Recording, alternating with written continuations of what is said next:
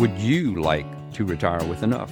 My name is Peter Guidry, and I am the host of the Retiring with Enough podcast. Today we'll be speaking about developing an attitude of gratitude. And we'll start with a quote by Charlotte Bronte. "For my part, I am almost contented just now, and very thankful. Gratitude is a divine emotion. It fills the heart, but not to bursting. It warms it, but not to fever." Much has been written about gratitude journals. Journals are daily written expressions of gratitude for life's gifts, journeys, emotions, and everyday happenings. Personally, I don't write a gratitude journal, but I truly admire those who have the dedication to journal regularly. I do, however, take time each day to express gratitude for at least 3 things for which I am grateful. It's a small undertaking that has profound effects on the way I perceive each day and life in general. Sometimes it can be hard to recognize the goodness in life. Taking a few moments each day to be grateful for the blessings provided can change the complexion of the whole day. Does it require a great deal of thought? Not really. The 3 expressions of gratitude on any given day could reflect anything: happiness to be alive, joy in the fact that you are healthy, and pleasure in a day filled with sunshine. Expressions of gratitude can also be more in-depth and reflect deeply personal thoughts and emotions. Spending a few moments in gratitude at the beginning of each day refocuses your mind on the goodness around you, not the negativity to which we are all continually subjected. Gratitude speaks to the purpose leg of the Enough 3-legged stool, which was discussed in the Foundations of Retirement, the 3-Legged Stool podcast. Gratitude allows a person to see the glass as half full instead of half empty. It's a way of approaching both life and retirement. Instead of leaving work, someone moves towards retirement. It's been said in many articles that when approaching retirement, someone should not be running away from work, but running towards the better life and mindset that retirement can provide. It's also been said that regret of the past and fear of the future are the twin thieves that steal joy from the present. In the same light, gratitude and purpose are the twin heroes that enhance retirement. When planning for retirement, it's critically important to plan before retiring.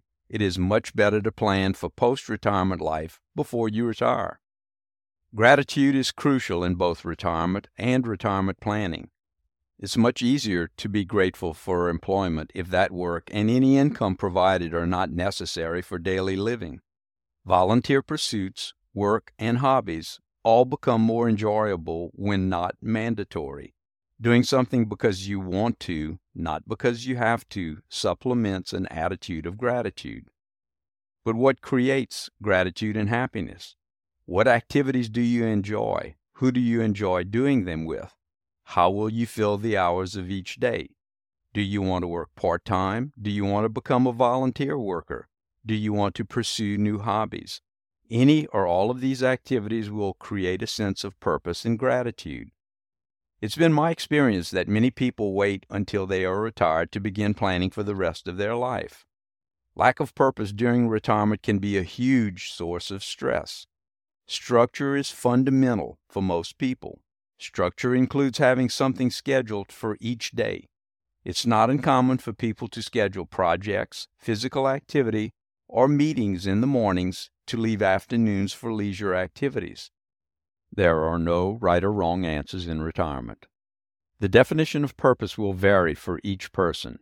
For someone, it can be as simple as caring for grandchildren. For someone else, it would mean serving on the board of a major corporation. Both areas of purpose are appropriate and correct in each of these examples. The current buzzword for this concept is ikigai.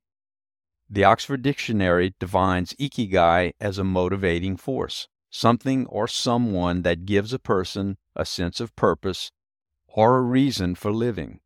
More generally, it may refer to something that brings pleasure or fulfillment. Whether it's ikigai, purpose, or gratitude, the happiest guy on the block has a reason to get up each morning and a purpose for life. If you've listened to the previous podcast, Retiring with Purpose, Mr. Smith, then you'll know Mr. Smith nailed it. Here are some final thoughts. Expressing gratitude each day helps to focus on the goodness of life. Whether you call it ikigai, gratitude, or purpose, everyone should have something to do and something to look forward to each day. Gratitude and purpose will vary with each person, and having purpose in retirement defined before retiring reduces the stress surrounding retirement. In the next podcast, we'll be discussing how to go about developing a phased retirement plan. As always, thanks for listening. If you're enjoying the podcast, please feel free to leave a review. And if you want to partake in an online conversation, be sure to search for the Retiring with Enough group on Facebook. Thanks. The information and opinions contained on this podcast are for general education and are considered general communications. Information on the podcast was obtained from various sources, and Retiring with Enough does not guarantee the accuracy or completeness of any information presented. Retiring with Enough strongly recommends that you perform your own independent research and/or speak with a qualified investment professional, legal advisor, or tax professional before making any financial decisions.